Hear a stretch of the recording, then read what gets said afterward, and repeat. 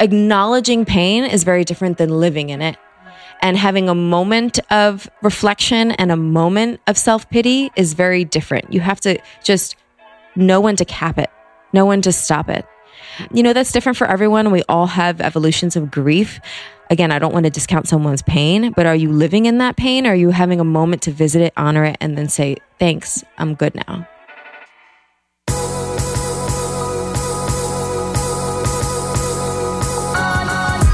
You're listening to the Almost 30 podcast, hosted by Krista Williams and Lindsay Simsick.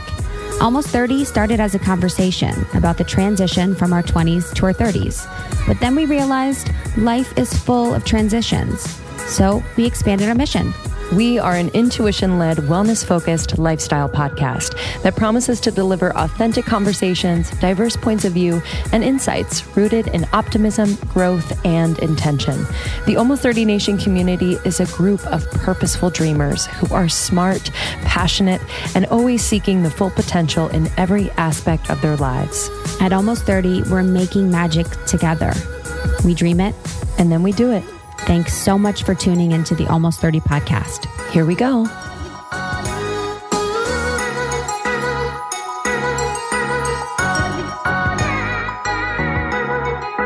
This is Almost 30. We're so glad you're here. How the heck did you find us? Sometimes, actually, most of the time, people find us by like weird coincidence because they're going through something in their life, or they're searching the iTunes or the Apple Podcasts related to that topic that's happening in their lives, and it's us. I'm so glad that you found it. I know. That was hard to follow. Hey, yeah. That's my life. Anyway, I just feel like it's meant to be that y'all are here. Yeah. We've always found that, whenever we meet you in person, it is those like serendipitous stories that just remind us that, there's something magic. Something magic is something bigger than us. It's nice when the girls are always like, they share it with other people, which is really kind. Because so many of our guests have such medicine for y'all. And this one is one that definitely has medicine. Lots of medicine. It's crazy. Mm-hmm. I heard Robin, like I said, in the interview, I think with her, that I heard her on Rich Roll in 2015 and was like blown away. She's a badass. Grown ass woman energy. Yeah, her energy is really, I liked being around her energy. It's one that you can't ignore, in a good way. Yep. And it if you allow it, it could kind of like give you a little bit of that. It just shows you who you are. Yeah. It shows you, her energy shows you at what place you are in your life. I felt intimidated, a little insecure. I'm like, that's a part of me that I need to identify. Mm-hmm. But if you feel good and confident with someone that has an energy like that, that's so anchored, it's like, you're doing something right. Absolutely. Yeah. She's so dope. We'll get into that conversation and just about Robin in a little bit, but we're approaching the holiday time. Mm-hmm. We always think about you guys during this time, especially because we could imagine that you're kind of feeling maybe some similar feelings that come up for us, which involve being a little bit overwhelmed, but also being really excited to near the end of the year and start a new one.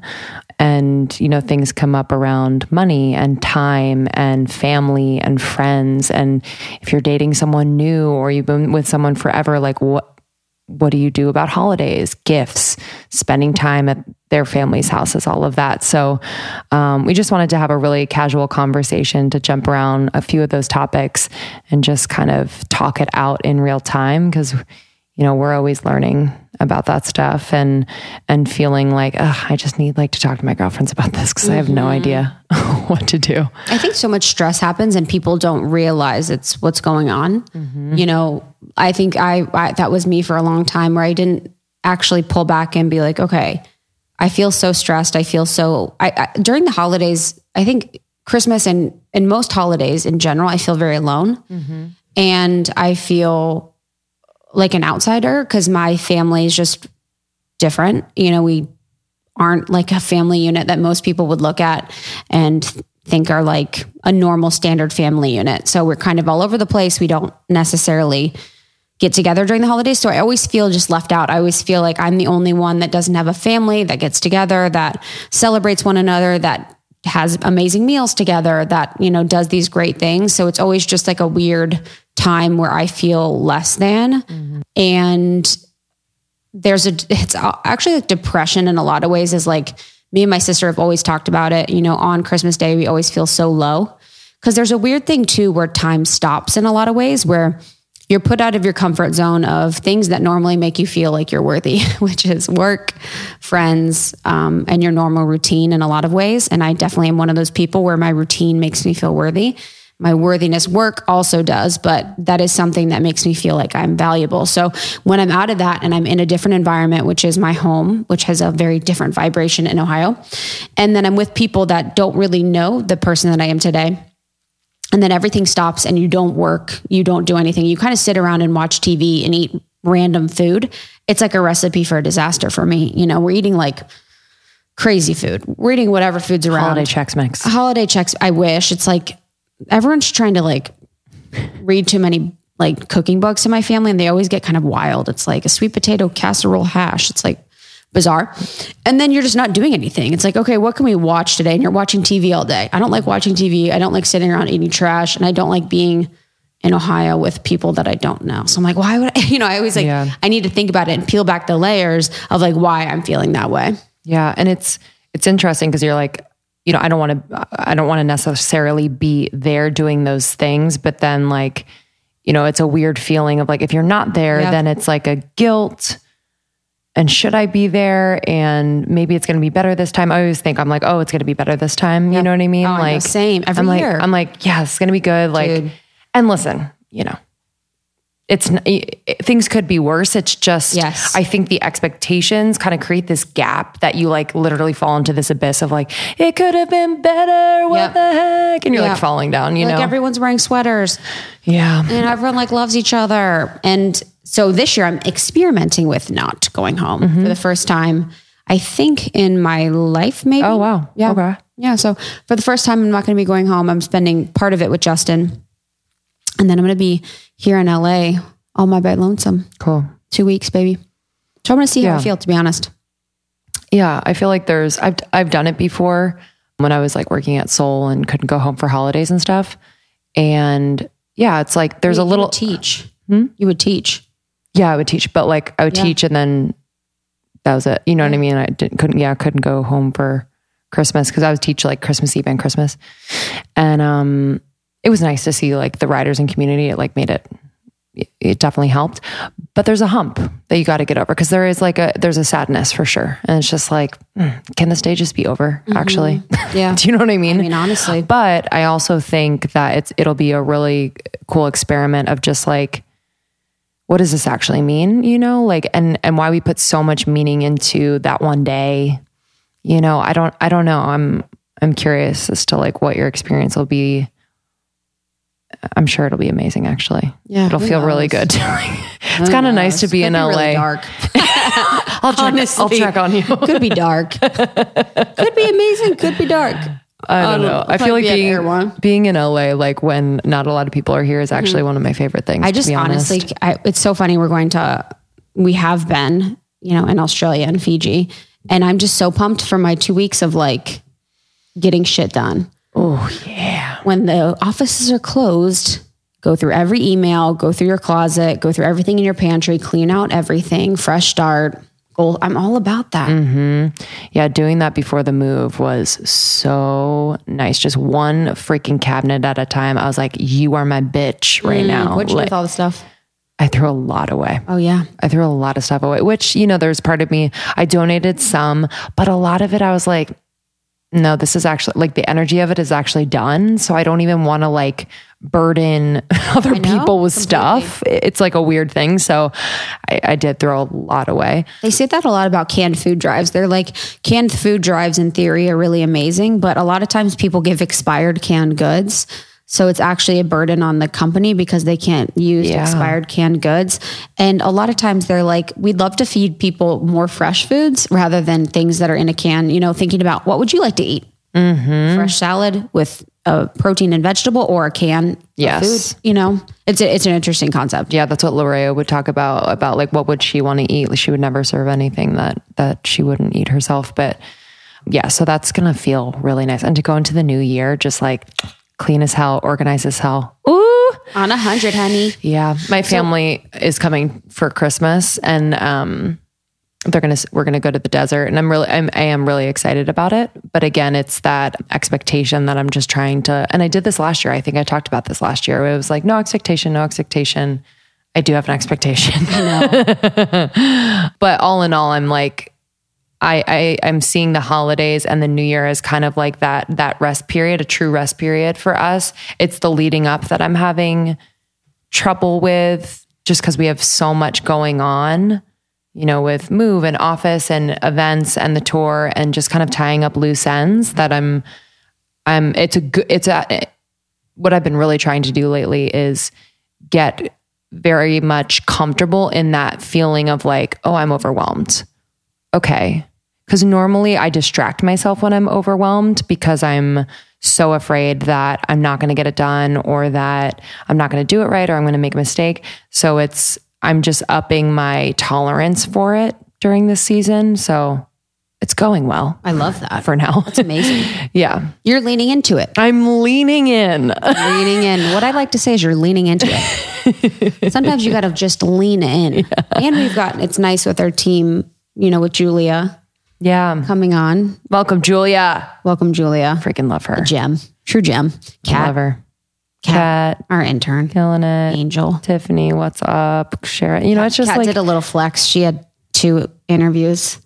She had 2 internships, and one was at a really amazing company. She chose Almost 30. She did a little flex though. She's like, I had an internship available at da-da-da-da. But she was being kind. She's like, I'm so happy I chose this one. But it was like, I know. Damn. Made me feel good. I was like, damn, Same. okay. Me too. I'll be in the pot with that one. Mm-hmm. Got it. And yeah, I think like, how, in terms of like you're engaged now and just like, I know, oh my God, I'm a new woman. But don't worry guys, your time will come soon. That's my favorite joke actually. Saying to everyone I know, like you're engaged, I'm like, don't worry, girl, your time will come. Your time will come. I was texting Joey the other day and he's like, oh my God, congrats. I was like, don't worry, girl, your time will come. It's only a matter of time. But like years down the road, not now, because like this year is just kind of crazy with like everything, tour, everything. But like years down the road, like, do you think about like the holiday thing with like kids and stuff? Yeah. Not to talk about. I know. I don't know. Like, I don't know if you have to think about that. I know. I think we'll just do our thing. Right? As we've always done. That's what I think is cool about like, when you have your new family unit, it's like doing that. And it'd be cool to do this is what I made my family do Thanksgiving 2 years ago. Yeah. We all volunteered at the mission, the LA mission with my whole family flew in and we all volunteered at the LA mission. And my dad said that he thought he was just dropping me off. I love him. He was like, "Oh, what? I know parking. I know a dad reaction like that. Do you know what I mean?" Yep. He's like, "Oh, I thought I was just dropping you off." And I made the whole family volunteer. Man, that's a good one. How was it? It was a blast. That's a great suggestion, everyone out there. That's a really great suggestion. Yeah. So I think I'll probably do that with my family, do something to give back. I mean, you should be giving back all year round, but it seems like more opportunities present themselves. But it'd be cool to think about, I don't know if you guys have any ideas listening, but like intentional holiday times. Mm-hmm. Like how can you be more intentional about your holidays so that it feels less intensely like it has to be a certain way? Yes. And just more fluid and and with kids too, if they're getting a bunch of presents, I don't know. You want to just make sure that they're like excited and grateful for all of them and that they understand sort of what's going on. Yeah. Like seeing almost all sides of a holiday too. Like you said, like with maybe on Christmas Eve, it's about like volunteering or whatever that looks like. And then Christmas Day is more family centric. And then maybe the next day is an adventure. I don't know. Just like goal setting. My 2-year-old, I'm like, what are your goals? I'm like, what's holding you back? What's your soul saying to you? Sit down, right? Honestly, what's the trauma story going on here? He's like, I'm 2. My dream would be to have like a big fucking house and just have everyone, fly everyone in. Fam. Everyone gets a room.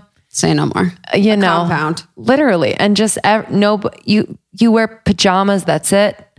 You could do whatever you want. There's no schedule. Like we'll have food at certain times, but like, let's just be together. A dream. A dream. I support and love that. One day. But we're, curious about how you're feeling this holiday season. So join the secret Facebook group. We'd love to chat with you and, just support, whatever you're feeling and working through. It always brings stuff up. I can imagine that people lost someone in their lives this year, and approaching any holiday after you've lost someone it can send you to a place that is really low. So, here to support you and talk about it. But thanks for listening to us. I don't know how helpful that was. It wasn't really tips. I just need to talk. I know, whatever. We love you guys. We're really, really excited to welcome Robin Arzón on the pod, as we mentioned before. And yeah, she's a badass. She's a New York Times bestseller as well. She wrote Shut Up and Run, How to Get Up, Lace Up, and Sweat with Swagger. And she talked, a lot in this interview about a traumatic experience that she had and how running truly saved her life, and the other ways in which she was able to, reframe and rewrite that story and that certain experience. Yeah. And she's also a vice president at Peloton. Yeah. So you can find her on the bike. Like I said, I rep her on Peloton all the time, and I've never taken her classes, but I feel like it would be amazing. Get out of here. She's robinarzone.com, and you can find her at Robin Arzón on Instagram as well. Also, she went to law school. So oh yeah, she's like a genius. She's a genius. Yeah, that's what actually a huge part of her being cool. Yeah. Her genius. Yeah, she was a corporate lawyer that left her job and created this crazy life that she loves. Her Instagram is actually Robin NYC. Yes. Perfect. All right. Enjoy this one. We love you. We'll see you on the other side. Share this with friends. Rate and review on Apple Podcasts. Come see us on tour. Join the secret Facebook group. Follow us on Instagram. We'll see you in a little bit. We love you. You've been on our list to have on the podcast for a long, probably from the beginning. Oh, wow. Well, thank you. And it's always like divine timing. We've been to New York a few times, but our schedules haven't aligned. So this is perfect. And we're just so grateful. Thank you. Let's do it. Yeah, I'm so excited. And we thought about you because, a lot of what we talk about is like transitions and kind of being in that place of having like that fire and that gut feeling of, okay, maybe the next thing is now. Like maybe it's time to move on and pursue something. And I just think about your story, and there's so many moments where that has happened, and you've been so bold and brave as you've kind of stepped into that next chapter. But I'd love to, for people that don't know you, I'd love to kind of go back and for you to share just like kind of the early days in terms of your story that has really brought you here. Sure. My name is Robin Arzón. I'm Robin NYC. I am a former lawyer, reformed lawyer turned ultra runner, professional badass, VP of fitness programming at Peloton, head instructor. And my journey did not start with athletics. I was allergic to sports as a kid. I refused to even go to gym class on some days because I was petrified of sports and sweat. But now my life is movement. And I grew up in Philadelphia in a Puerto Rican and Cuban household. I've lived in New York since I was 17, and a pair of running shoes changed my life. I feel like a lot of your journey into running was a lot related to healing, and, your story with the situation at gunpoint. I'd love to talk a little bit about that and how running helped you sort of transmute any fear or that tragedy that you went through. Sure. Yeah. So I was held hostage at gunpoint when I was entering my senior year at NYU. Basically, a man walked in to a wine bar where I was with girlfriends and proceeded to take the bar hostage. And he said that people were going to be leaving in body bags and that everybody in there was going to die that day. And that's when I became acutely aware of narrative and agency and powerlessness. And I had to wake up the next morning and that year as I was processing everything and either choose to be a victim or the victor. And a pair of running shoes really helped me process that pain and turn it into power. Because I believe pain becomes power ultimately. Was there a person or a situation, or was it just like a moment where you like woke up? Like, did you have anything that inspired you to kind of get out of victim mentality, or was it just your ability to kind of connect deep within and tap into yourself to find that answer? I guess it's both. I was in law school and I was kind of dealing with the stresses of that and I thought it was just garden variety stress. And then I kind of unpacked that a little more and realized that it was trauma. But getting out of a victimhood mentality is actually pretty simple. Not that the trauma is simple, not to diminish anybody's pain, but like, we're lucky to be alive and nobody owes you shit. And honestly, like, people live laden with excuses and it buries them. And I see it all the time. And it's not about comparing my hurt to your hurt or somebody else's tragedy to another person's tragedy. Like, it all is painful, but the world doesn't owe you anything. So just get up and make the most out of it. And it might seem a little bit harsh, but life is harsh and we're lucky to be here. And I refused to live in that place where I was asking, why me? I find it so much more powerful. Instead of saying, why me? You can say, try me. So I live my days in that transition. I'm curious, like, what the physicality of running, how you felt that was able to release, parts of the trauma or release any stress, anxiety, tension in your body. Like, what, not having a deep understanding of the physical body yet at that point in your life. Like, what did you notice happening and how were you able to stick with it? Because I think some people like find, like, we took a class where it was like a big emotional release the other day. And I was like, this is work. This, like, I have to really, kind of psych myself up to go. Cause it is that physical, but also emotional. So like, what about it kept you coming back every day or every other day? Well, that was a discovery for me. I didn't know that pushing and pulling your own body weight in the universe was so powerful. And I actually think it's one of the most powerful things a woman can realize and discover about herself, or any human. But I kept lacing up because I found that there were just things that were like in the recesses of my brain that would pop up on a run. And, now in the research I've done since becoming an ultramarathoner, there are literally physiological and chemical reactions that happen when you're running. So that endorphin release, the adrenaline, but also it activates different areas of your brain and different areas of memory and thought processes. Like, now when I listen to podcasts when I run, or I can literally remember the corner that I was running along when I listened to a certain piece of a podcast. Like, it's crazy how the recesses of my brain now have adapted to that kind of memory retention and then memory release. So for me, it was kind of just allowing all of that stuff to come up and then like running with it for a little bit and just being out there on the road and having nowhere else to go. And that actually was, in the moment, it was kind of horrifying some days, but it ended up becoming my launching pad.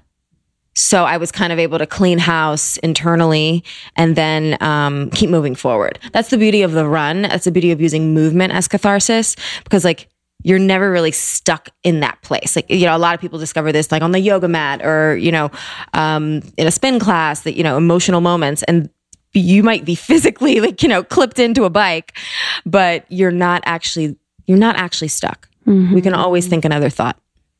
It's almost like the holding space for yourself. And, it's really beautiful too, especially with your runs. Like, you have the feeling, the thought, or the emotion that can trigger something. And then it's almost like with meditation where you're kind of identifying that, but you still keep moving. You still keep running, you still keep going forward. And it's really beautiful too, with your story and what seems like it's happening now, like the connections that you've made with trauma and with therapy and with our ability to connect now our body, mind, and physical, our body, emotional, and physical body, is that people are now tapping into like the importance of the body in the whole story. And especially as it relates to trauma, we did a really intense trauma workshop a few weeks ago. And, the therapy part was really beautiful, but the full body connection where we incorporated parts of our body to move things through, because the body keeps the score, your body keeps everything in, was like a really, really special thing, and really felt like it completed the entire cycle for me, where therapy is really beautiful, but it doesn't feel complete sometimes because it feels like there's something still in the air. Yeah. You know what I mean?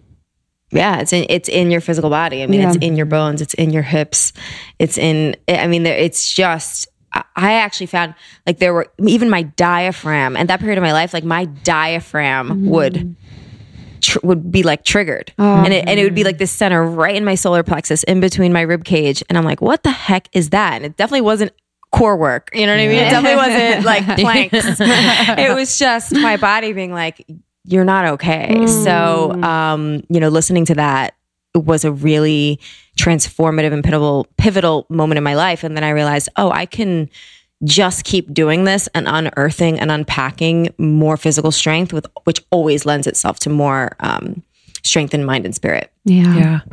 Did you tap into community too? Or was it like you did this kind of healing on your own? And then, or did you have anyone in your close family or relationships that you were kind of also leaning on to as part of your healing process?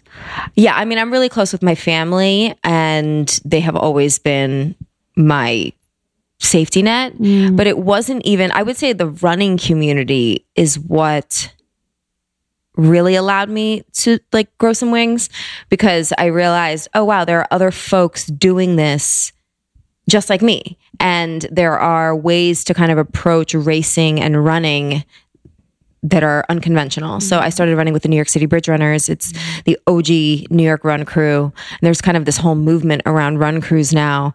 And it really started with the New York City Bridge Runners over 10 years ago, probably 15 years ago.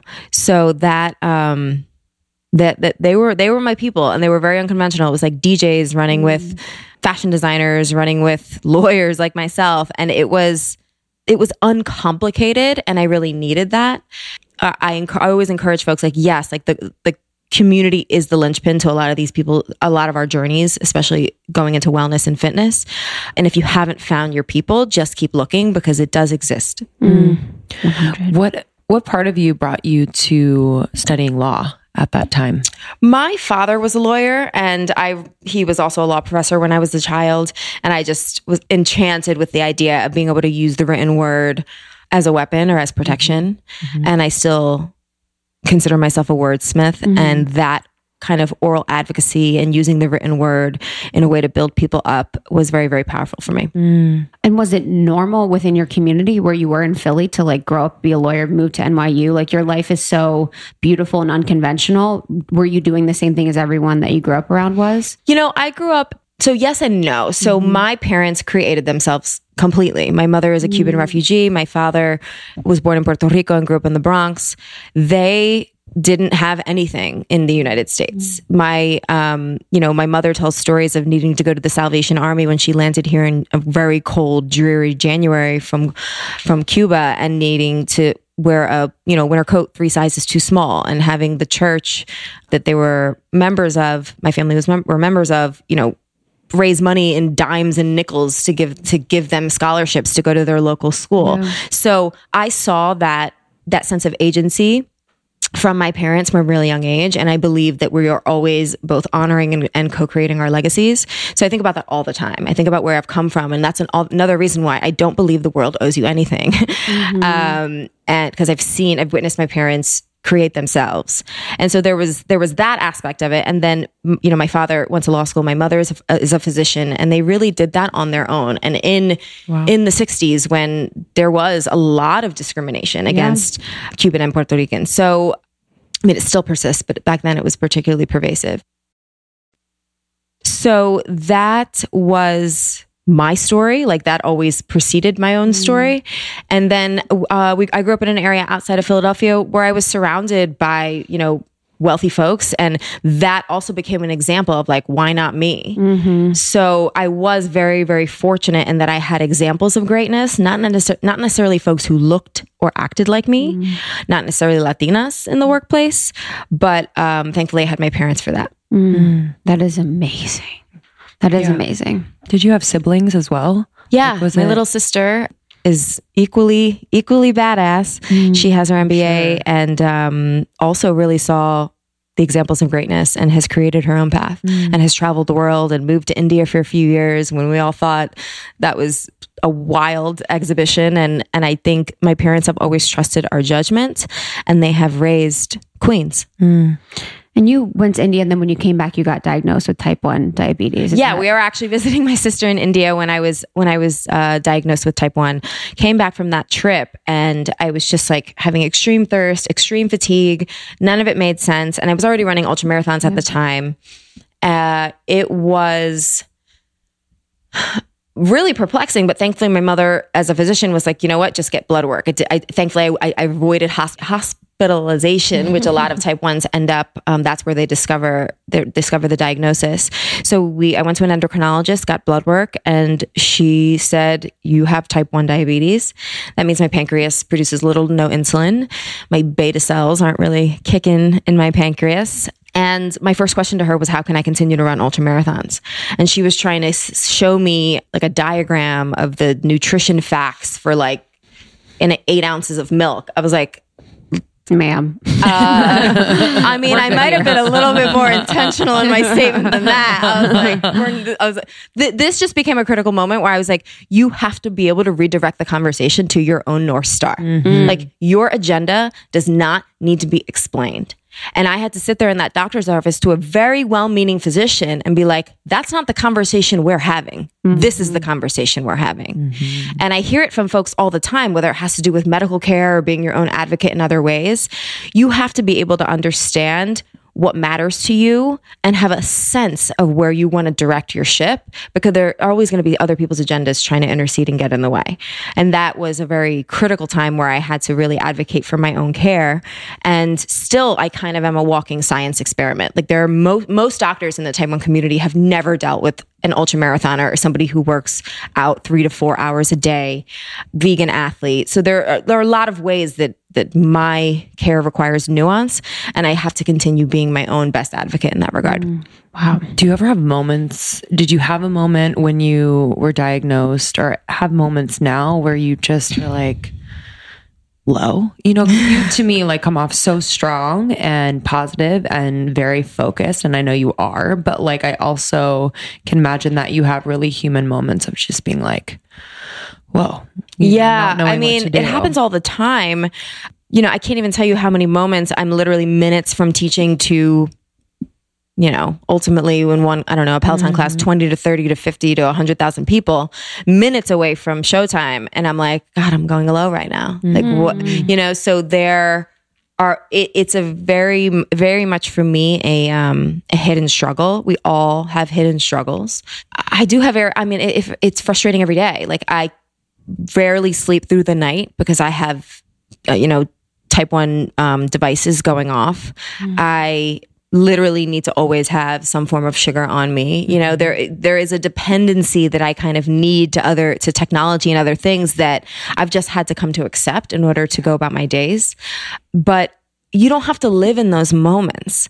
I think self-pity is one of the most disgusting attributes. I mean, truly, like, acknowledging pain is very different than living in it. And having a moment of reflection and a moment of self-pity is very different. You have to just know when to cap it, know when to stop it. You know, that's different for everyone. We all have evolutions of grief. Again, I don't want to discount someone's pain, but are you living in that pain? Or are you having a moment to visit it, honor it, and then say, thanks, I'm good now? Yeah. What was your spiritual journey? Because it seems like, you know, with being a lawyer and then going into this space where you had this traumatic thing happen to you, and then you're running, and then you're diagnosed after you were running. What was like your spiritual path as it relates to all of these situations and circumstances? It feels like running was such a spiritual gateway for you. It was. Yeah, I do see running as a spiritual experience. I see movement as a spiritual experience. I am religious. I'm Jewish. I have a very tied in relationship to what people call source or spirit or the universe or energy. For me, it's all the same because it doesn't come from a dogmatic place. It comes from a place of knowing that there's something bigger and honoring that. I also, for me, tie a lot of my thoughts about legacy into spirit, because I think that there are a lot of things that have come before us that kind of literally create a foundation, like an energetic foundation for where we step and where we go.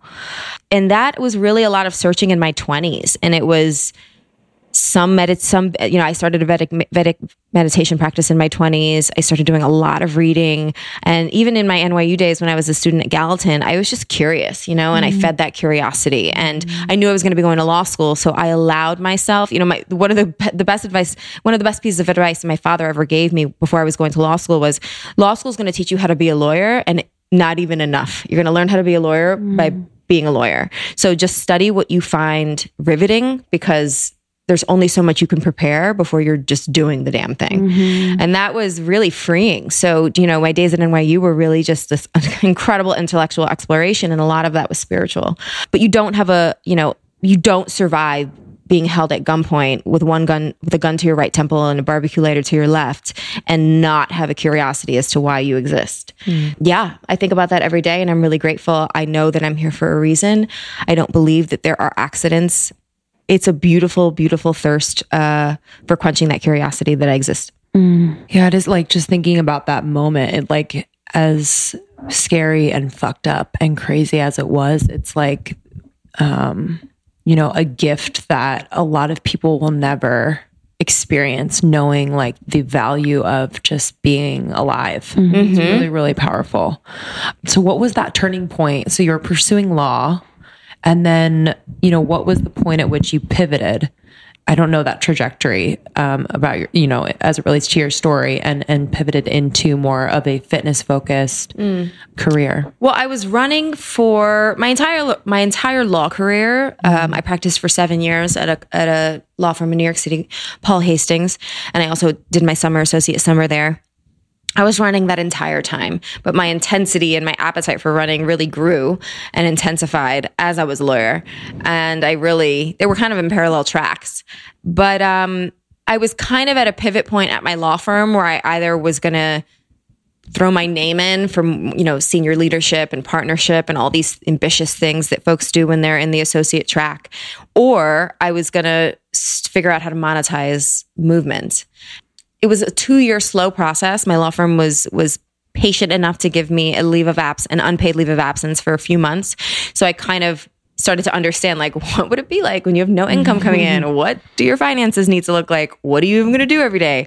So that was a beautiful exploration. And then it was 2 weeks before the London Olympics, and I just had the impulse to go to the London Games and report for my Tumblr, the Tumblr that later became the name of my book. My Tumblr was Shut Up and Run, and my book is also named that. And the law firm was like, listen, you can stay or you can go, but we love you, but this isn't like an extended vacation. So, I had to... You're like, 2 more months, please. Yeah, I was like, 2 more months. They're looking at your Instagram, you're like, so that was the final straw. I decided to leave the law firm, and I purchased a plane ticket to London that cost way more than my rent because it was so close to the date of the flight. And it was so scary because I was like, okay, this is it. Like, you're going here completely unknown. And it was at the games that, some of the folks, it's amazing. Like, some of the folks who I interviewed at the games are now friends of mine, like Kara Goucher is an Olympic runner. She was racing in London, and like, I was holding a cracked iPhone just to get a blurb from her, for my Tumblr. And now I'm, a contributor to her book. And I definitely consider her, one of the folks who I both admire and then also co-create with. So it is possible to kind of, for the people you admire to become your posse. And, that was really just me trying to work within the existing paradigm of journalism and see how I could incorporate myself into that.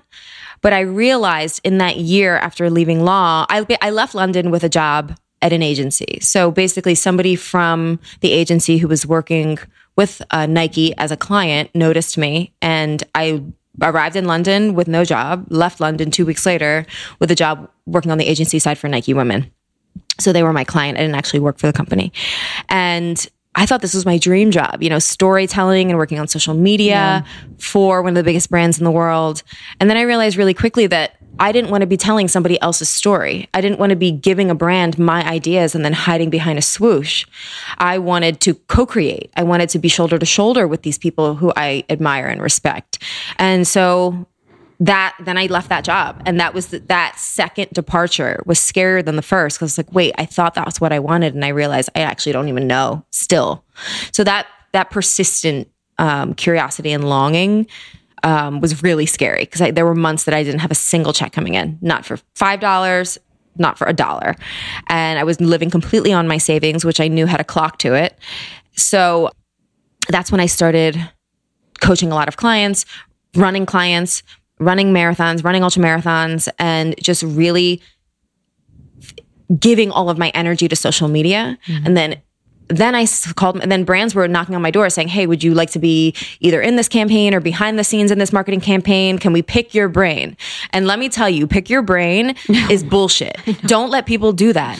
Put a price tag on that. Instead of saying, like, put a price tag. And then I said, sure, you could pick my brain, but I'm a consultant and this is my hourly fee. Yeah. And I just made it up because I knew that my ideas had value. I'm like, there's no reason why I should just sit in this meeting with this really well-known brand and give them all the ideas that they're going to then use for their fall campaign. That's not going to happen. And a lot of folks said no. And I was unknown at the time. It definitely was a bold move. I'm not saying that internships and things, kind of quote unquote free work doesn't have value, especially if you're getting experience in networking. But at the time I needed to pay bills and it wasn't going to be with a free pair of shoes. Yeah.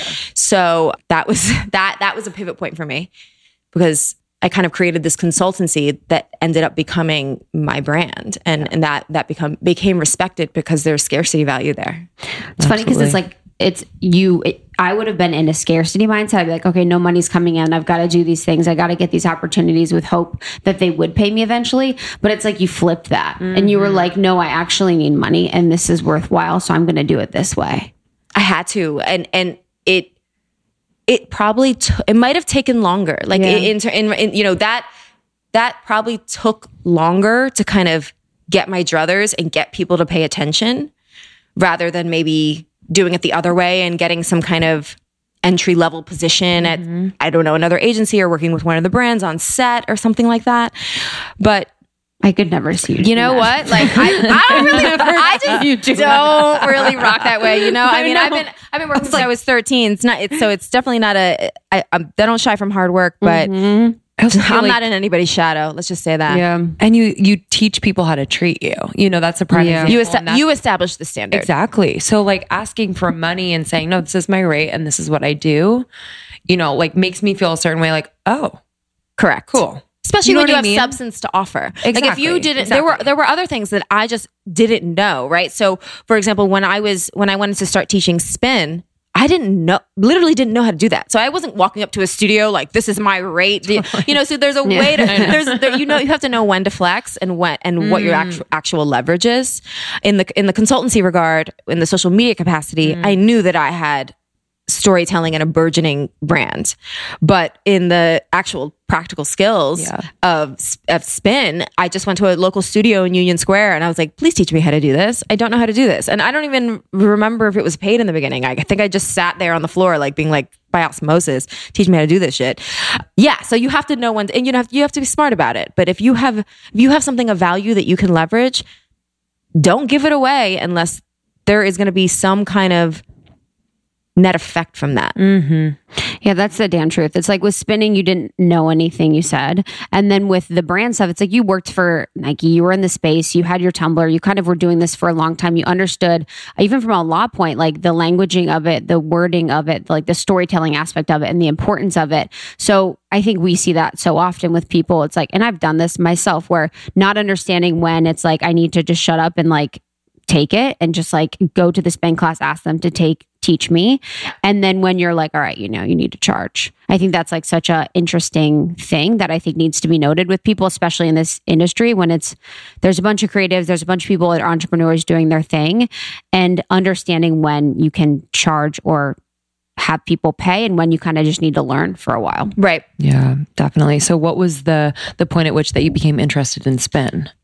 So I was You know, I did spin even when I was a lawyer. That kind of was the natural complement to all of the running and the strength training that I was doing.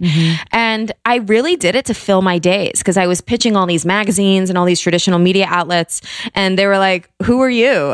No, thanks. So I actually had just time on my hands. And I was like, well, I love this thing. I might as well just learn how to do this. And I actually got my spin certification when I was still a lawyer. And it wasn't until years later that I actually attempted to teach. And thankfully the studio in Union Square, this woman, Christiane Phillips, really took me under her wing. And she's a chef now. I don't even think she's in fitness, but she was so incredibly patient. And I remember it's unbelievable now because I really see this as my craft. And, you know, at Peloton, we are like conductors of an orchestra up there. And it really is an art form that I'm proud of. And I'm so proud of our team. But when I started doing this, like I couldn't even know like the cadence of a beat. Like I didn't even know pedal strokes. Like there was no art to it. It was completely clunky. And I would go home just crying, saying to myself, how did you pass the bar exam and you can't like teach a 20-minute spin class? Like what is wrong with you? And then finally I started just doing it. And it's Malcolm Gladwell's 10,000 hours. Like I taught multiple classes to one person in that room. One. And he or she would show up and it'd be like the 8 p.m. class that nobody wanted to teach. And I was just like, here, we're going to do this. And I'm going to give you my everything. And it's from that I carved out excellence. Yeah. You realize what's really important in a space like that. I want to talk how you create space, but it is like that one-on-one connection. That is, I think now what they love the community aspect of being in a group fitness class. But, you know, when you are able to see people and really tap into their needs and maybe even their doubts and insecurities and like lift them from that and not let them sit there. Like, I think that connection, that power is so important in a space like that. So how have you been able to just refine the way that you create space? It's interesting at Peloton. We are a connected fitness company. Our hardware we have hardware in terms of a bike and a treadmill. And we also have our Peloton Digital, which is our digital complement, including yoga and meditation and strength programming. And that connected fitness experience requires that intimacy. It requires the instructor and the music and the beautiful softwares all come together, you know, with the leaderboard, with the high fives that you're getting, like from your crew, you know, who joined that class live or on demand. That the secret sauce of all of it is when it comes together and it creates this powerful moment when you're outside of your body. And I see lives changed every day, thousands of times a week. Like that is no exaggeration. Every single Peloton instructor has thousands of messages every single week. And the drumbeat of what we're doing is getting louder. Wow. And with that comes a lot of excitement, but it also comes responsibility. So I will say in class, like I'll extend my hands and literally say, like, I am holding this container for you. Like we have 30 minutes together. I will hold the weight of whatever you want to leave on this bike. I'm strong enough. So let's just do this. And that requires, you know, kind of caring for myself and my energy when I'm off the bike and I'm off the tread and I'm off, you know, I don't have dumbbells in my hand. So I can come up on that stage and show up really fully, because there's a reason why we don't just hire beautiful Hollywood actors or actresses or models, you know, from a top Hollywood agency. Our instructors are as beautiful in my opinion, but there has to be an honest why and an honest reason why we do this. Because you can fake 1 or 2 classes. You can hide behind the dark light, the darkness of maybe a 60-person boutique studio. You cannot hide over thousands of hours in front of thousands of people who you are and the authenticity of why you do something on our platform at Peloton. And that's why we find the right folks who have an honest reason to do this and an honest desire to change people's lives in the way that they view fitness. And everybody kind of has their own different approach. And I'm really proud of the team we've created. Yeah, it's really incredible. Damn, that's so true about hiding. That's so true. to be honest. Totally. I've never thought about it like that. It's funny, whenever we have friends that have Peloton machines, I'm always like, do you guys do Robin? They're like, yeah. I'm like, she's the best, huh? I've literally never done your class on Peloton. I'm like, she's the best, isn't she? Well, everybody, I rep it so hard. Thank you for repping. You know, it's like kind of like, I really liken it to, I think we're like a team of superheroes, and every instructor has their own like superhero skill. Yeah. So it kind of is like, what vibe are you going for that day? 100%. What musical styling? What, you know, it really, even I do it when I'm going to hop on the bike. I'm like, what mood am I in? You know, and you just kind of go. And that's the beauty of the diversity of what we created. Yeah. Do you ever feel like, you know, thousands of people out there, you know, taking your class? Do you ever feel that energy and need to, you mentioned kind of needing to take care of yourself outside of class. So like, what does that look like and feel like? You know, I've never had an issue with public speaking. I think it is because of my law background. I've kind of honed that craft. So that was never a concern. I'm always prepared. I think it's like, I know my shit, you know? So and I know how to do this. I've really put in thousands and thousands and thousands and thousands of hours doing this, right? So it's just like any other craft, any other job. There are moments definitely when you're like, oh wow, the stakes just got a little higher today. But what were you preparing for? Were you preparing for like to shrink and grow smaller and level down? No, we level up. So I find a real excitement in that. Yeah. It's interesting, like as the numbers on the leaderboard grow, like as any other kind of metric you might have, social media, whatever, as those numbers grow, so does the responsibility. Then so does the preparedness, and then everything else. It's like with the preparedness comes my self-care. With my self-care comes my energy preservation. With my energy preservation comes sleep. So there is this domino effect that all comes from the responsibility of showing up in a way that honors the people who are showing up to you. So there is an interesting performative aspect to what we do, because obviously it is for, you know, over 1.4 million people. It's much more like a media company or a network that has fitness content, but it's always about them. It's always about the members. And I think that shift is incredibly important, because there is a performative aspect in that you want people to be entertained and have fun, but it's not like the so-and-so jazz hands show, right? It's like when it's rooted in the members' experience, magic happens. And I see it every day. So energy preservation, what does that mean for you? Like, does that mean quiet time or no electronics? What does that mean?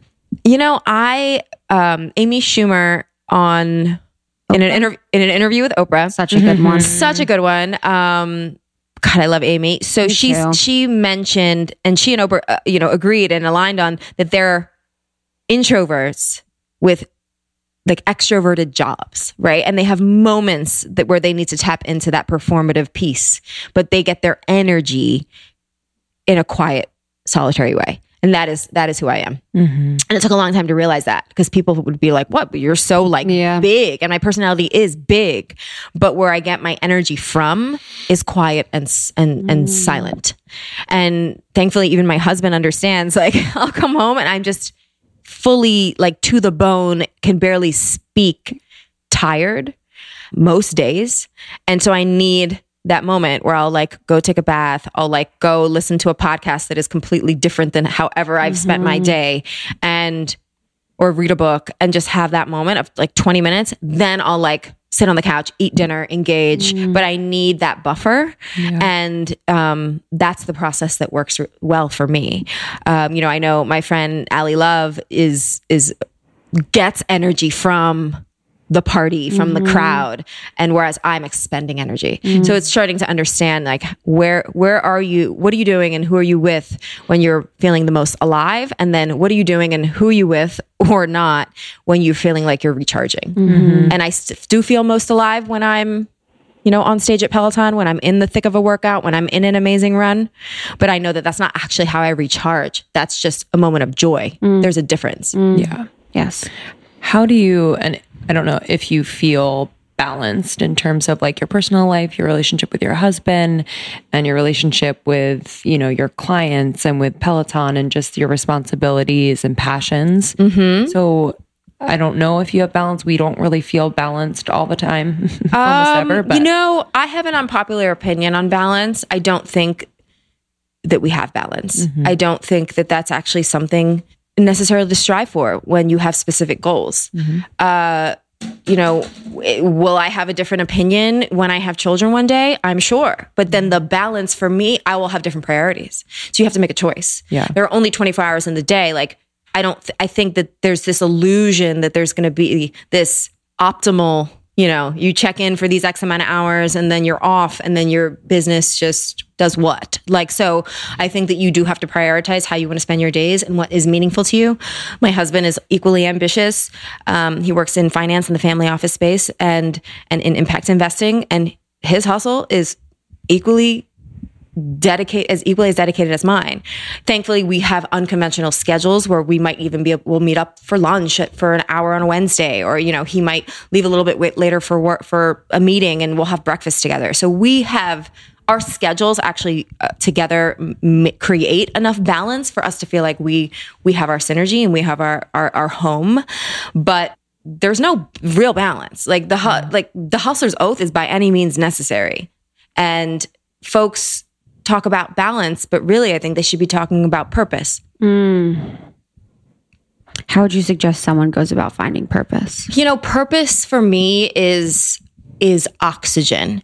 People talk about purpose versus motivation. Motivation is like a vitamin. Motivation is like, you know, I took my B12 today. You'll survive without it. Purpose is oxygen. Like, you cannot survive without it.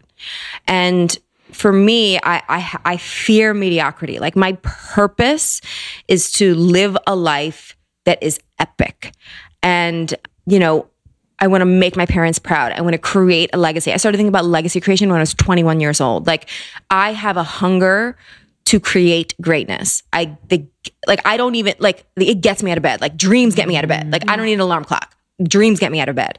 And in terms of finding that purpose, I think people have to really sometimes get a little quiet and think about the moments in their day that they're most proud.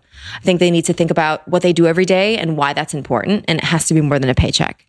You know, what do you stand for? What do you believe in? What are the most important moments of your day? Who are you with and what are you doing when you feel the most excited, proud, joyful, happy, energetic? Those are not an accident. And, you know, so our hobbies, I don't think are necessarily there just to be a playtime. Oftentimes, I think our hobbies are the little whispers of passion saying, like, let me out. Not that everybody's going to go take a cooking class and then become, you know, an Iron Chef, but how can you then create those moments of purpose in your day? And I don't think that our work necessarily needs to be our purpose. I think work can be a means to an end, and then you have purpose in other ways. I know folks feel that way about their families. Like, their purpose is to be a mother, a father, a caretaker. Amazing. That might not necessarily pay your bills every day, but it's a means to an end. And so, you know, I say, if it does not raise my energetic vibration or my bank account, the answer is no. People need to stop saying yes to things that they hate. It's easier said than done, but you know what? Practice. No is a complete sentence, and it's actually my favorite sentence. Yeah, one of our friends in an interview we did recently was talking about how depression is the opposite of having purpose. And I'm thinking a lot about that, you know, in terms of like people that I know who struggle with depression, even like just us personally, like when we have those days when we're like really low, and I'm like, I have been thinking more about like, what is my purpose today? It doesn't have to be this like big life purpose. It can be, you know, even like my brother helped me change the battery in my car the other day, and he, you know, he struggles with depression, and his mood was like, he was like on fire. And I was like, oh, that's purpose. Yeah. And it can be those little moments where like, you know, it's connection. It's like feeling useful is the wrong word, but that's kind of what's coming to my mind. Yeah. Like, it's just feeling a part of something bigger. For sure. You know? So that's really powerful. They did do that study recently where they found that people don't want to be happy. They want to have purpose. You know, it was for so long, we're like, I just want to be happy. I just want to be happy. But that's not really the true intention behind what brings us like a resounding joy. It's having purpose in life. And I think, when I've had my darkest times, it was before I found purpose. Yeah. I mean, even like I'm a big Tony Robbins fan, and he talks about, you know, really trying to get folks not to a level of success, but a level of fulfilled success. Yep. Because getting to that level of achievement, but feeling unfulfilled as he describes, is one of the biggest, fears. Yeah. And it's like your Nike thing. Yeah, it really, it's amazing to feel like you've reached the mountaintop and then not being able to appreciate the view. I mean, and I know that people we're all searchers, right? Like everything is just a mixtape. Like all the things we're talking about right now is literally just a remix of the stuff that like the oral bards and Socrates and all these other homies were talking about thousands and thousands of years ago. And it's that existential, pondering of why am I here is the big question. But when you look at your days as just like the next small victory, the next small choice, the next best choice, it really helps to unpack it. Because if our legacies are this big grand thing, it really is just a bunch of small decisions that we make every day. Yep. So the next smart choice, the next fulfilling choice, the next choice that nourishes your community, which ultimately will nourish you, is the best choice. And perspective is also a big one. A lot of folks, talk about gratitude and gratitude journals and all that, and I'm here for it. But sometimes the simplest way to bring yourself back into that grateful place is to ask yourself, what is it that I'm experiencing now that I used to pray for? Mm-hmm. And that actually brings me back always, because it's like the little annoyance of my Uber is late, or I'm rushing to a meeting, or I feel like my schedule's too packed. I'm like, I used to pray for a meeting, one meeting, just one. Yeah. So on the days when I'm literally, running for 14, 16, 18 hours, I'm like, you didn't just pray for this, you worked for this. Yeah. So don't complain now, Yeah. because when you get for what you asked for, you have no business complaining. Mm-hmm. So that gratitude thing also, I think, is helpful. Yeah. Because it could really always be worse. That is the truth. Yeah. Mm-hmm. Whenever I think about that, like when I'm in a situation that I've prayed for and I'm like, oh, my mind isn't right. If I'm not being grateful, if I'm not being in the moment, if I'm thinking about the smaller annoyances, I'm like, oh, my mind's not right, because I'm getting whatever I worked for, whatever I asked for, but that's my issue, not the universe, not source, not my community, if I'm not able to receive that or to really be there. Right. And if that's something that's consistent and pervasive, then that's when you need to pivot. Yep. Right. So it's like, if you're years into a job and every day you're like, this is the worst thing in the world, maybe it's not right for you, then you have to pivot, but you are always in control of that narrative. Yeah. And we always have so much more agency. This is another thing about the victimhood mentality and the complaining mentality. You give away so much of your power when you make it somebody else's problem. Even if they're wrong, even if objectively speaking, 9 people out of 10 would say, yeah, that you're justified in that feeling. What does that do? How does that serve you? You're giving away so much power, like literally like dollars at a strip club, like giving away your power when you're complaining and allowing other people's actions to disable you. Amen. Last question for me. As a woman of color in wellness, health, fitness, wellness, I'd love to know just kind of like your experience. And, we are in the space on the podcast side, and it's been interesting in LA. We're 2 white girls hosting a podcast, right? And we are very privileged in a lot of ways. And we've also been we've observed the health and wellness world. It does feel in a lot of ways like a privileged place. So I'd love to just kind of dig into that. Like, I don't know if you feel responsibility, or I don't know. I just love to hear your thoughts. It has come from, wellness has come from a privileged place. I mean, the reality is it is a privilege to sit there and think, how do I look today? How do I feel today? Yeah. Like people really, really in the depths of just existing do not have the privilege of thinking, do I have my rose quartz face roller today? Like, of course that comes from a place of privilege, but wellness is a right. And that for me, a pair of running shoes was the great democratizing factor for me, because I was running with people who didn't have means at all. And we were all just equal out there running like at 9:00 at night on a Wednesday with the bridge runners, with folks who were just like, I'm going to put on these pair of running shoes and I am just like you. So I do like seeing boutique fitness becoming more common. You know, there is a price of entry, but that's what I really love about Peloton Digital is that does put wellness in somebody's pocket. And that, you know, you can lace up, you can meditate, you can take a yoga class with our team. And that at least is one entry point that is not the same at the price of a bike or a tread, which yes, requires much more means.